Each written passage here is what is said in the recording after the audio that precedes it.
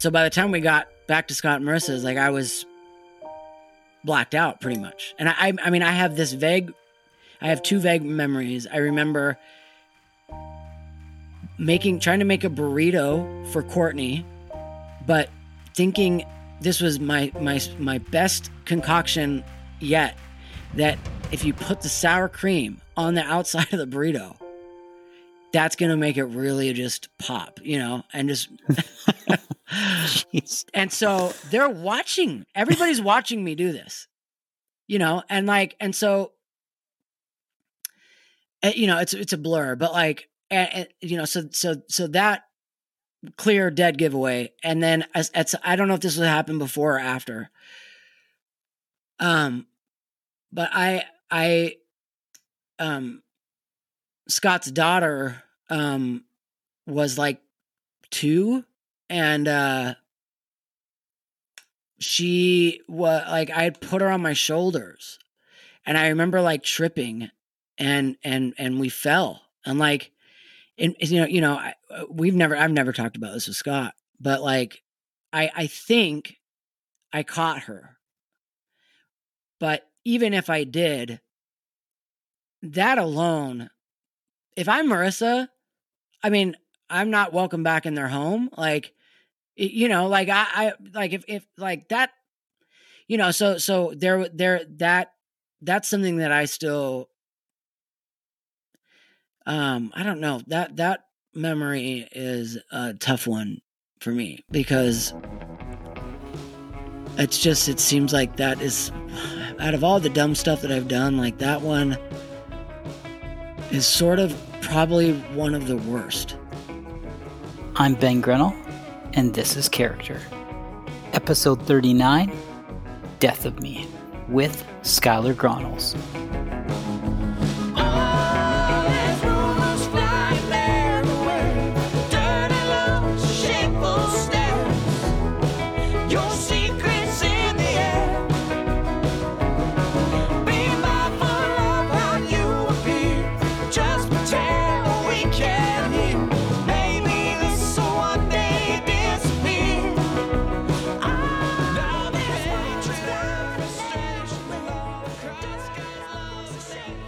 Okay, so we've gone through this like big journey. Yeah. There's stuff about Kevin, your best friend, that we haven't touched on. There's all these things, but like one thing that I keep thinking on, I think this only has come up twice. Okay. I think the first time we recorded, you talked about when you were younger, the 10-year-old kid, right? Yeah. Let's go way back. Yeah. So the 10-year-old kid, and you're talking about growing up with your brothers, right? Yeah. But then we haven't talked much about that at all.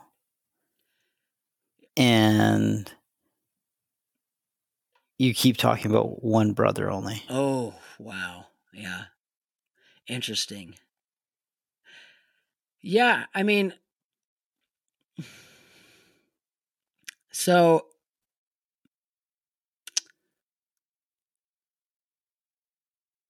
so my oldest brother, I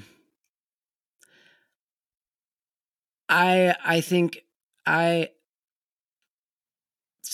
basically, so not basically, but So hold on before we dig in. So you've got 3. There's 3 siblings. There's mom, dad, 3 siblings total, all brothers. Well, so there's 3 of us. There's me and my 2 older brothers.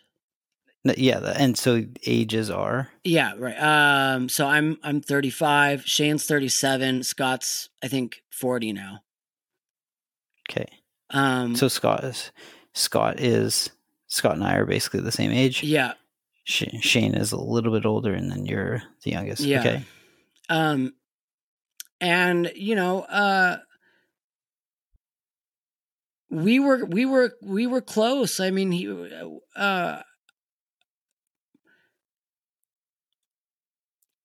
so I think that there's been distance in our friendship and relationship for a while, and that rift started back when, I mean, this was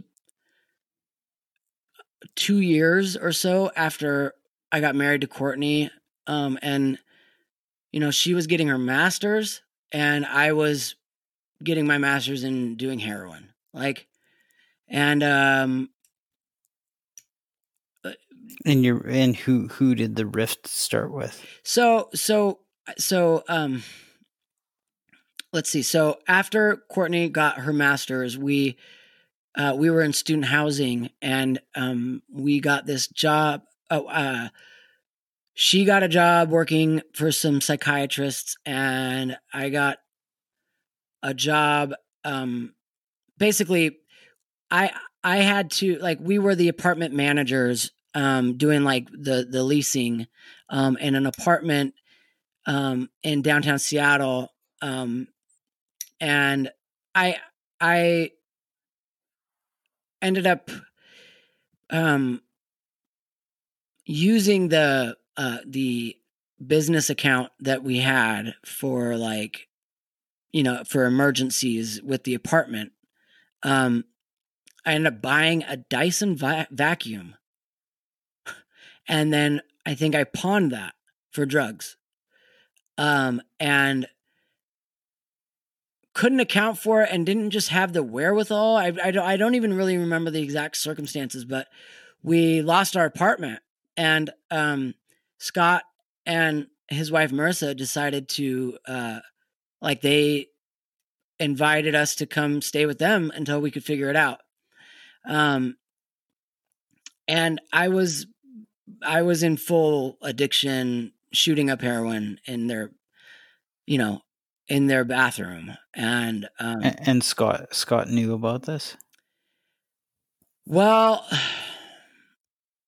I don't think we've ever talked about it. I don't think we've ever talked about the actual use. But I think it was obvious.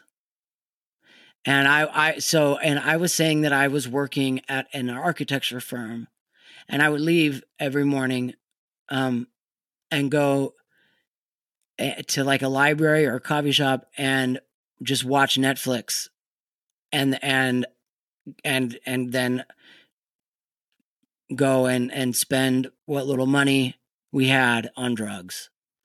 And I was not myself, and, like, you know, I think it was really difficult. And I think they had a lot of sympathy for Courtney and were really there to help her along in that time. And I don't think our relationship has been the same ever since. And that maybe goes without saying, and that's understandable, and it sucks. I mean, it really sucks. And really, up until recently, I have, you know, I again, like, I was just using a sick person's thinking about it, just not, just either avoiding it or throwing myself a pity party, but just not being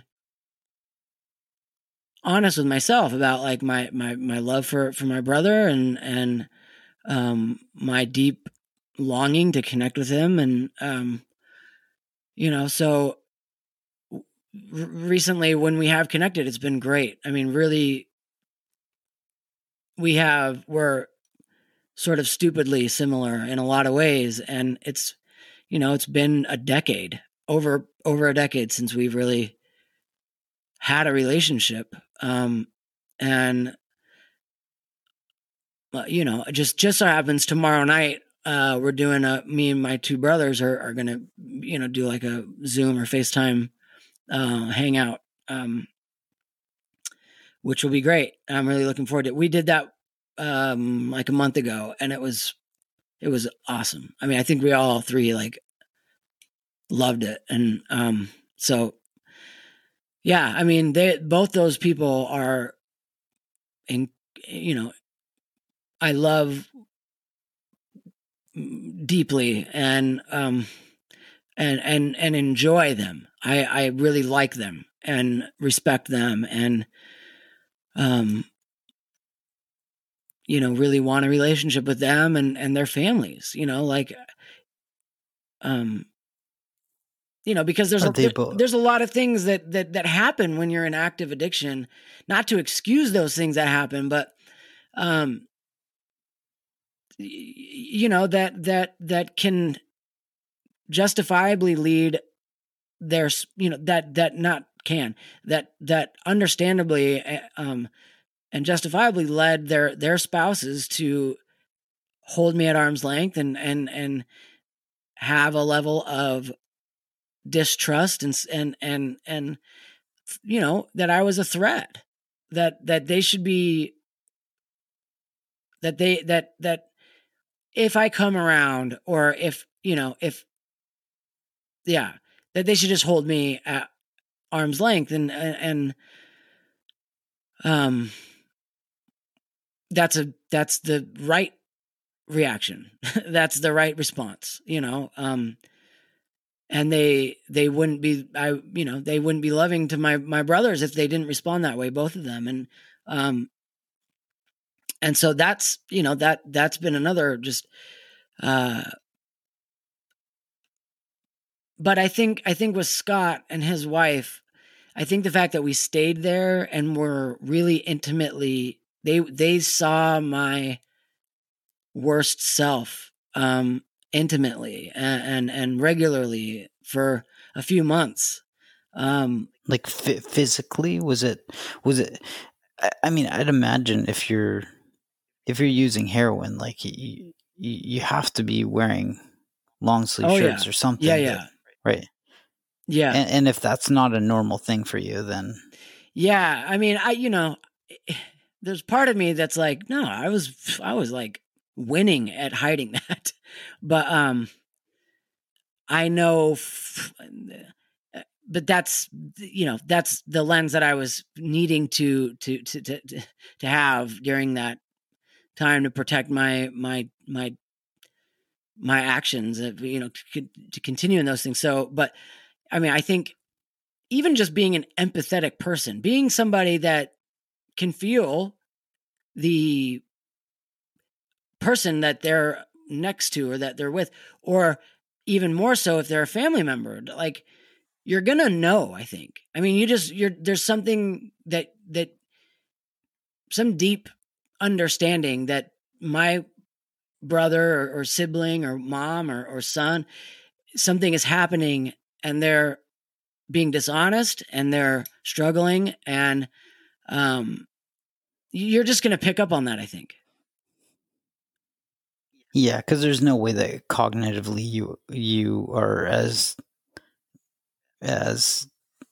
lucid or as articulate as you normally are. You might think, you probably think like, not you, just a person probably thinks they're more articulate. Oh, for sure. And right, you've got.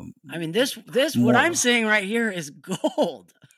Yeah. Meanwhile, somebody's like, yeah, you're incoherent. Yeah. It doesn't make sense. And there's probably all these little cues, like you wear t-shirts every day, and then all of a sudden, slowly you start wearing long sleeve shirts, and it's hot out, and people are like, what are you doing? And I think it's also just like, it's really, I mean, I know for me, like, even if it's a stranger, I know I and this comes from experience, but like, I know the eyes. I can see it in the eyes. If somebody's doing drugs, like I can pretty much tell. I'm not gonna say 100%, but it's obvious to me, and that could be a total stranger. So if it's a brother, because you're saying the glossy eyes, the kind of the dazed look, like you're just like, you look lost even if you're looking somebody right in the eye. Yep. It's like nobody's home. Yeah. And so then, are Shane and Scott both in Kent? No, so Scott's in Seattle. Shane at that time, I think, back when, like, so Scott's lived in Seattle the whole time. Like, he went to school in Seattle and met his wife in Seattle, and so that's their home. Shane is now in Spokane, teaching philosophy at Gonzaga, and his wife's a teacher, and they have a son, and Scott has 2 kids that are 14 and 16 now, turning that this month. Like, it's just wild. They were both babies when we were staying with them, and again, and that's another reason for Scott and Marissa to have a protective instinct kick in, I think, or if yeah, because yeah,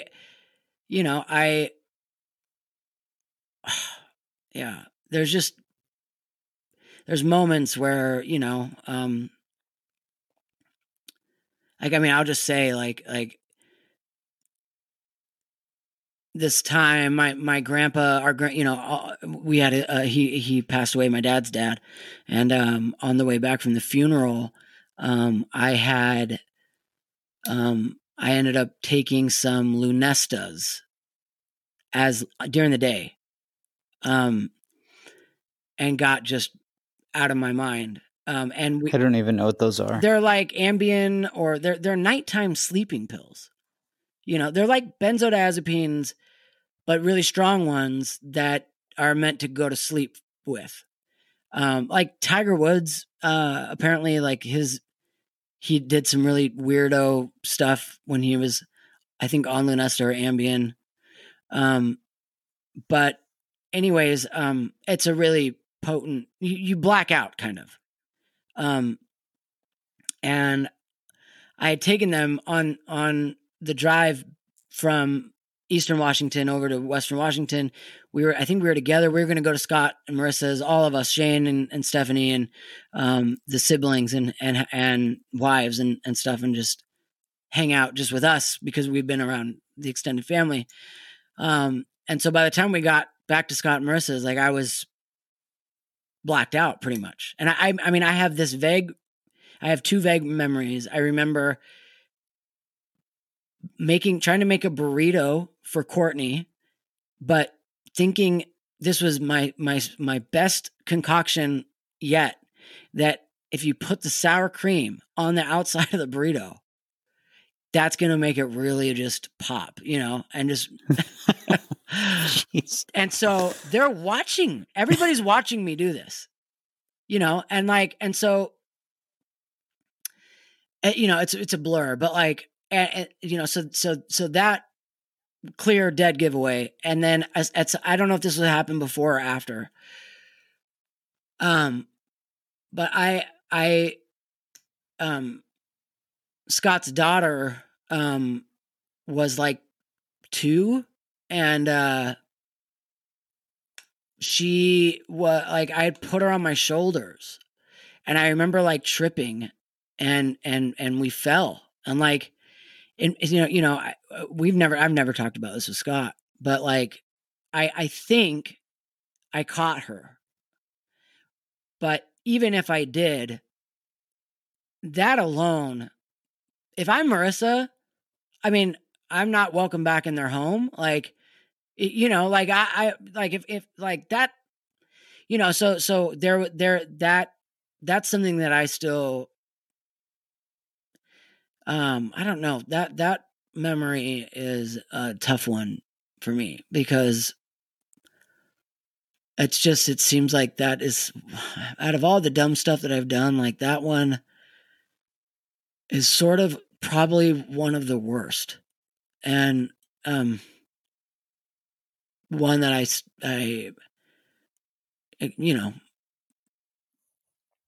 struggle with, but yeah, so that's that relationship.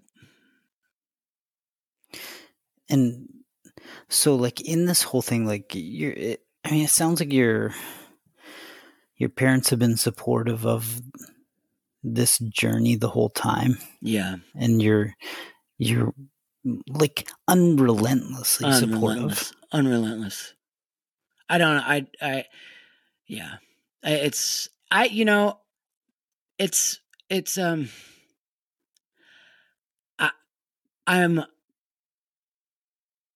I'm some, like, I know once I get some distance with a new perspective. I mean, oh no, not even once the thing about sort of coming out of depression and just self-hatred is you're able to see things the way they actually are. And that what you just said, like that sort of instantly came back, like became available to think about and see and appreciate. And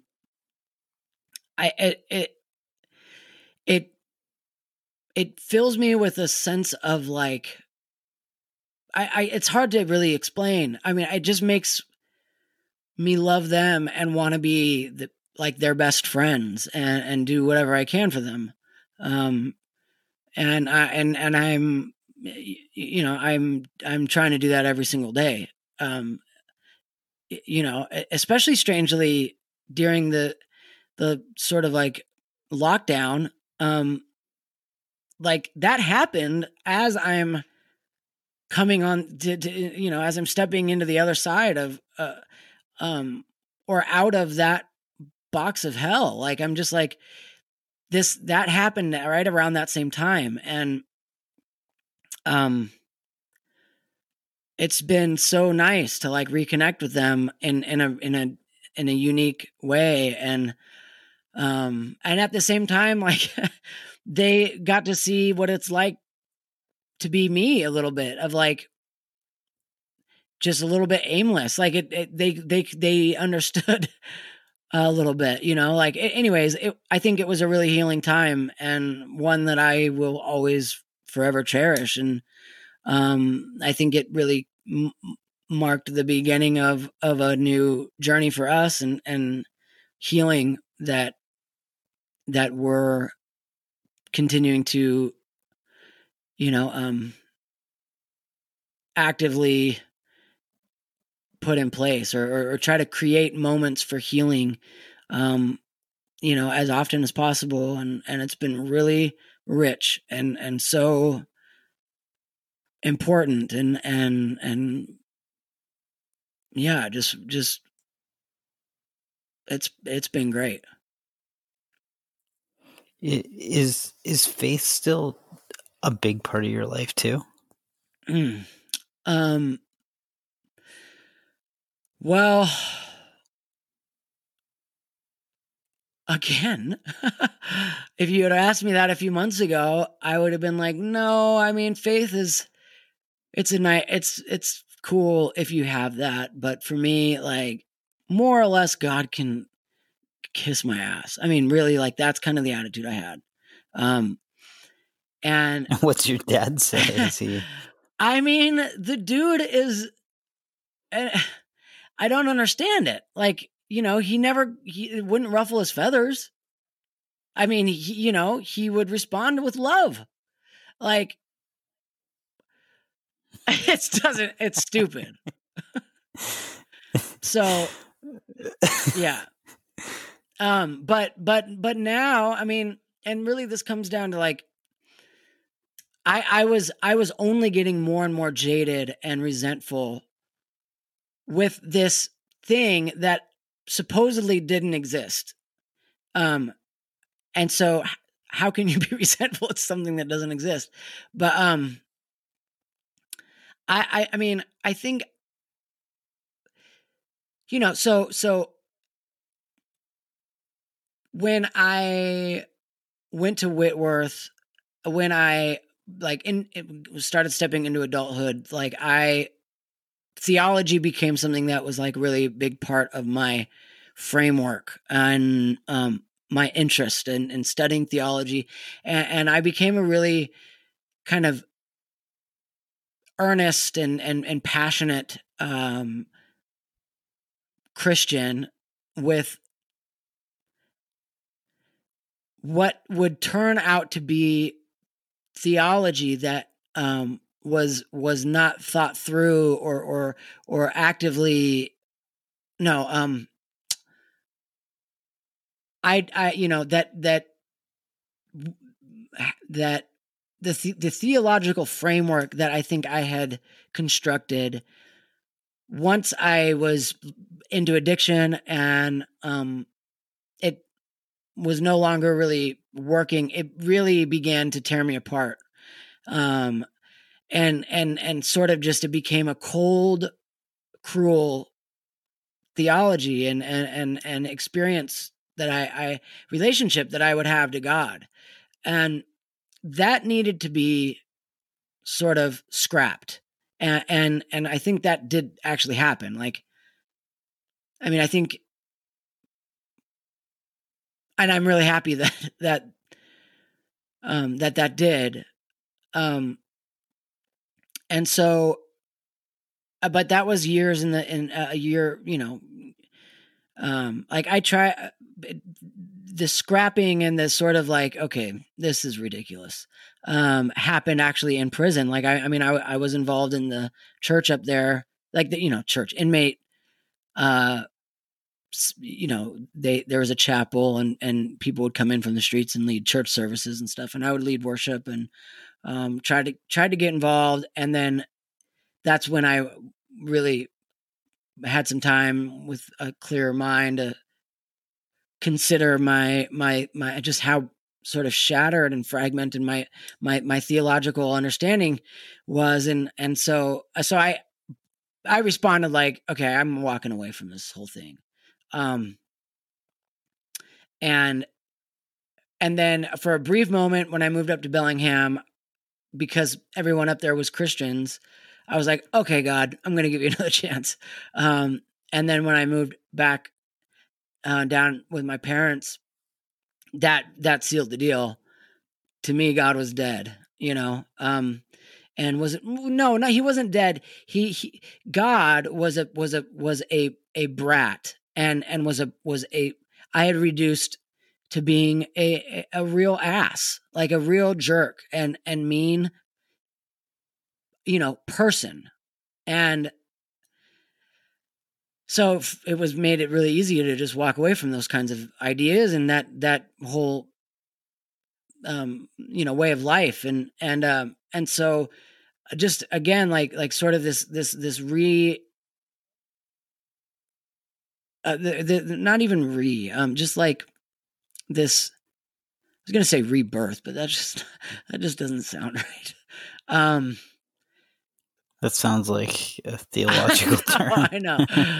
I think it's coming back online is sort of it's been the best way for me to think about it. Like, and really, and that starts with my therapist, meeting him and just having a new mind, really, like having this just different heart almost. I mean, just like feeling like I was not even feeling, just being very aware of the fact that I was existing in shadows and in emptiness. And now I feel like there's color and there's hope and there's a horizon to my what was previously just a black void. There's now context, there's direction, there's a horizon that I can make sense, that I can sort of make sense of the world through, or and so included in that is this awareness even. And this started through doing music, like being aware that something was happening differently when I would just pick up the guitar and that I felt like I was interacting with something bigger than me. And the fact that I could go from emptiness to vibrant possibility, or you know, I mean, because I can't say that I'm like that I've arrived, but you know, yeah. So that started me wanting to,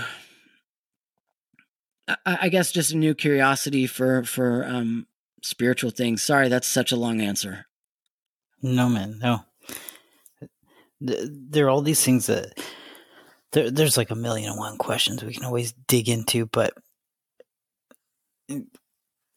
thinking about your story, right? So when we started this is the first thing I like. After we would talk, I would write some things down of like, not like to check boxes of like, okay, gotta ask him this, gotta ask him that, but just things that like I'm telling you, the same way that I've never forgotten Clay Christensen talk about Wiggle Room, I'll never forget about you talking about intent in talking and recording. Wow. I wonder, yeah, that's so interesting. But I wrote down these two things the very first time we talked, and you were like, I don't know if this is on tape that we put out or not. Yeah. Because there's like some stuff that we didn't put out, just it didn't have to do with the story. It was just general chatting. But you said something like, thanks for like giving me, what did you say? You said, thanks for giving me the opportunity to tell my story or something like that. You kept talking about this opportunity, and all I could think about was that I'm not giving you permission to tell your story. You're giving yourself permission to share it. Wow. Right? And then like we've talked a lot about different things. We've woven in and out of like adversity of prison and drugs and how that happened, but there's all these other parts to your life of music and art and things. Like it's just been this journey that we've kind of gone through together. Yeah. Right.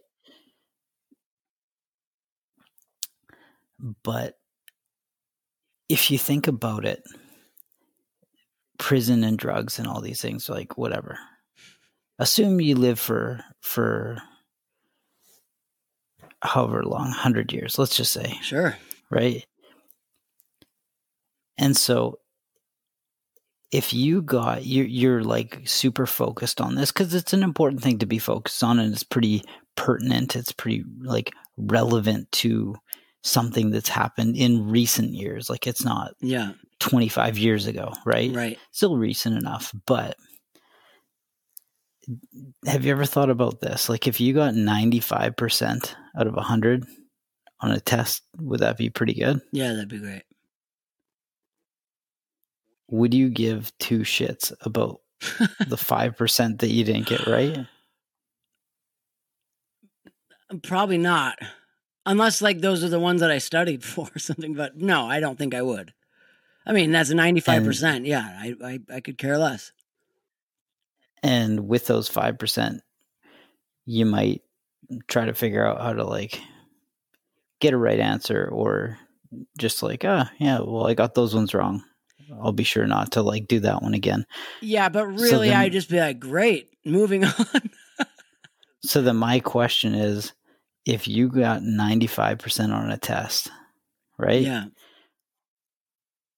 The prison and the drugs and all that, that's like the 5% of the test. Why are you caring about the 5%? Because like 95% of it you got right so far. Wow. You got 95% on a test, but you're dwelling on the 5% that you didn't get right. And who cares about that 5%? It's an important thing because it's an important part of life, right? And it's like a very deep experience. We can't like dismiss it altogether. Experiences shape people. There's no denying that. But still, just chunk it out into the like years. Assume just 5%. Would you really care about that 5% on the test, or would you be like, man, right, there's a lot I've gotten right? and there's a lot more I can get right. I know. That's really interesting. That I'm going to have to think about that. So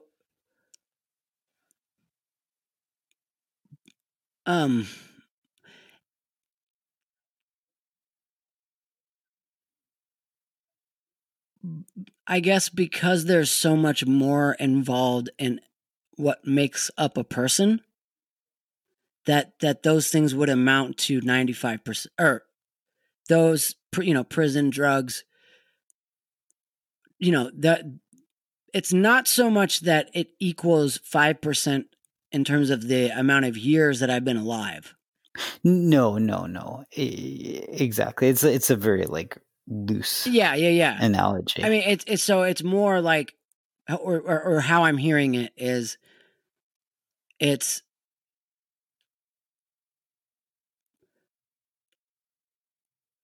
very possible that the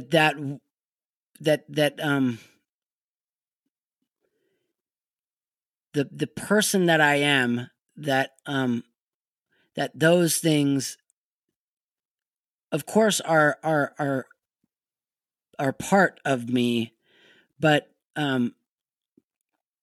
there's a lot more to who I am. There's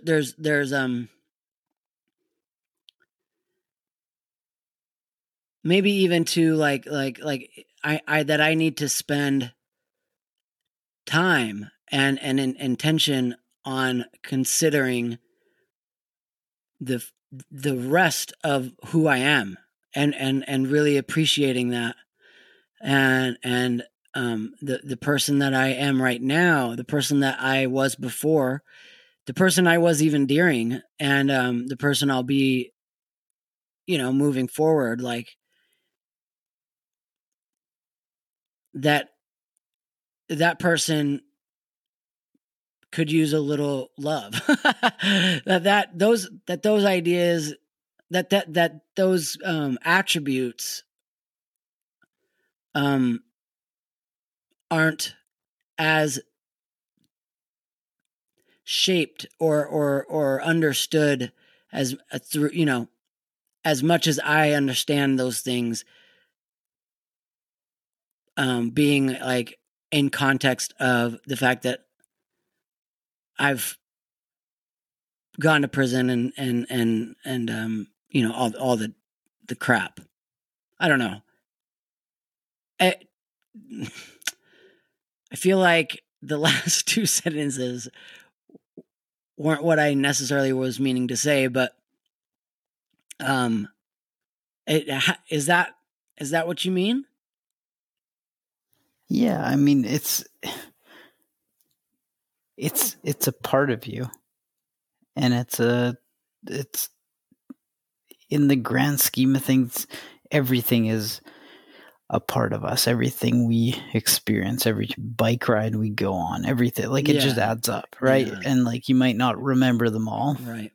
And you might remember some more than others for whatever reasons, right? Yeah. Because if you take the same route to work in a car every day, you're not going to remember every drive, right, even though it's an experience, right? But if you took like a very distinct side road and you saw something you'd never seen before, a bear walks out of the woods or something, and it's a residential area, you're probably going to remember that, right? And so the same thing goes. It's like these experiences shape us, but it's like it's a part of you, but it's also a small part of you. You gotta, like, there's a lot more parts to you of who you are in this moment and who you are tomorrow and who you are the next day, and just you moving forward, right? Like you can't repaint history, but you can pave a path for the future, right? And write that down. Man. Right. And to get hung up on 5% on a test, like not necessarily in years, just chunking it out as far as like, it's just a small part of a test, man. Yeah. Like you got a hell of a lot right, and you can get tests wrong every day moving forward. You might get a test wrong, but you're going to get a lot more right than wrong with some effort, right? Yeah, I think the most resistance that I'm feeling about that comes when I think about sort of the or just when I think about the people that I've hurt. It seems like that even if it's 5%, it makes the whole test, the rest of it does not count, not really matter. Like, it makes it hard to and you know, it's so funny. Gosh, this is so interesting to me right now. And it might not be to anybody else. But so I'm working through like I'm working on the idea of sort of you know, making amends. And this is exactly why that's important. Because I think, and I this is a thought that I almost can't even afford myself yet, but I think making amends provides, or not even, I mean, that is the way of putting of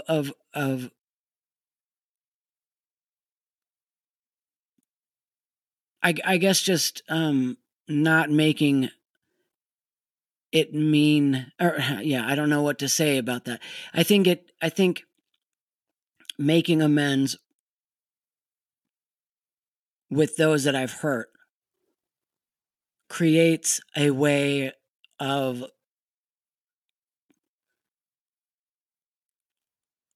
sort of making a you know I'm visualizing in my head like a painting that has just turned to shit and just looks awful, and it just is gross, and it's not pleasant to look at. And then with another person coming and sort of together making it this otherwise ugly piece of art into something just exuberant and beautiful. And yeah, I think that's the next stage. That's the next step for me. But yeah, it's a really poignant question, I guess. Just, I mean, this is like what, you know, yesterday I was talking to with my therapist. But that I've been resisting. I mean, that I've been scared to do, that I haven't understood the importance until right now, you know, or what it could actually do. Like people are forgiving. You got to remember that if you can make yourself vulnerable and people understand that you understand what happened, not just saying I'm sorry or here's an apology. Wow, right? That's great. I think what people want is they want vulnerability, but they want to understand that you understand. Yeah. Not you, Skylar, just a person, right? Anytime we apologize for something or we feel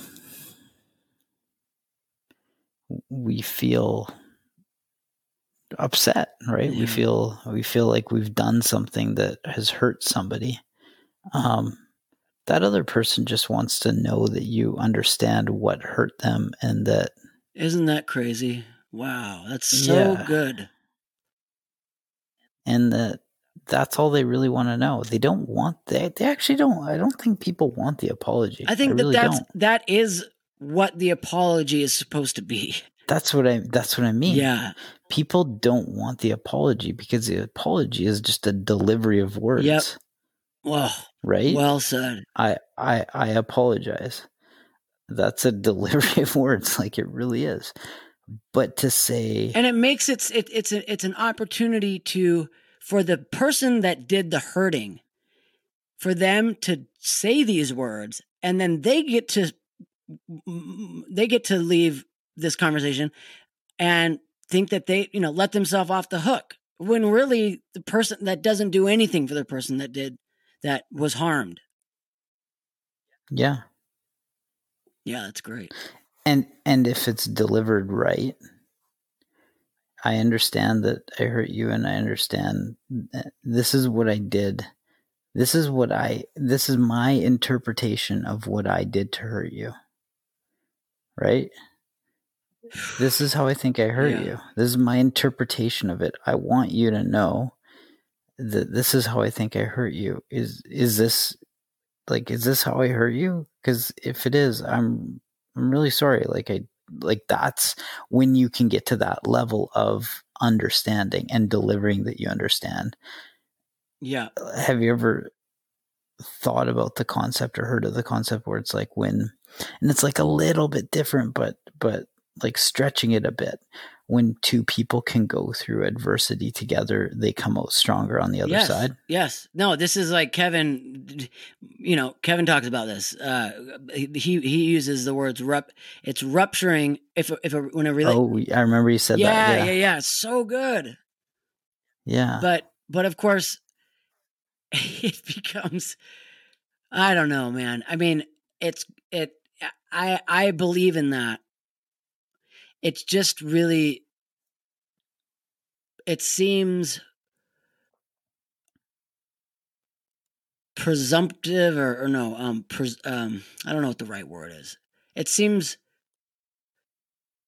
well, I see, I don't know. I don't. Okay. So I was going to say something where basically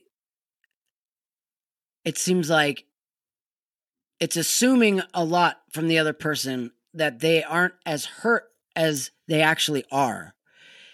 And then the reason why I stopped is because maybe a nice thing to do for somebody that you've hurt is to show them that I don't know, like that. How do you it seems like a better way to do it is, or not a better way, but instead of thinking it through the negative of, I can't really frame what I'm trying to say, but like saying, I believe that you are a good person, and that, yeah, see, I mean, again, I'm hung up on the idea that it's, that the person that did the harming doesn't have the privilege of saying these words. But I know for me, it means a lot when somebody trusts me that I will actually respond lovingly.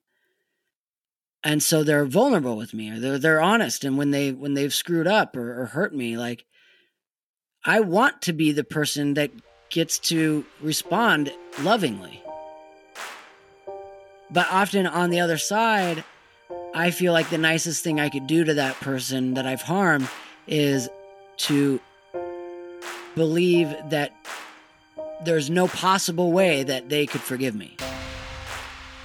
Because it was so hurtful that it's deserving of eternal unforgiveness. But the opposite of that is eternal love. Yeah. I know.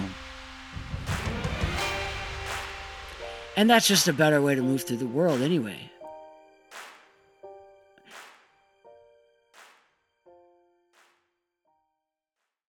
And that concludes season 3 of Character. Thanks so much, everyone, for listening, checking out Skylar's story. Here he is with the original song, Death of Me.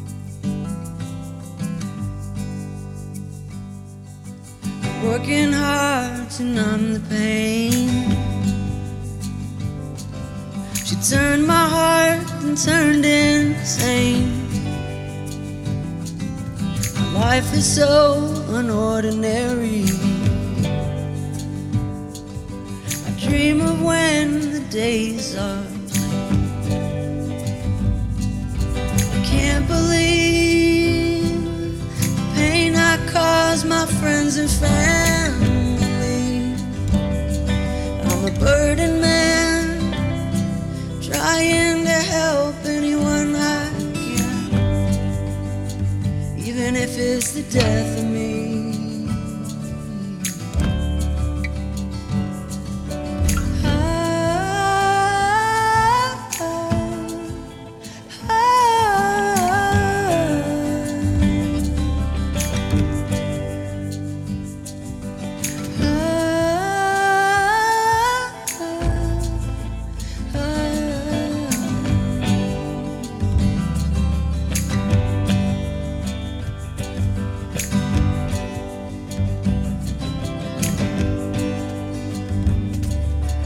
Rest these doubts and clarify.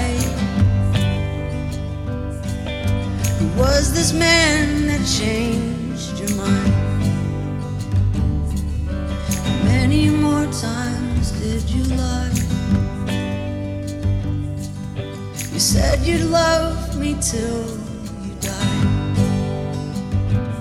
but now that you're gone, tried to make it seem like I'm wrong. You made me believe that you had changed and that you were strong. Yeah, that was the death of me.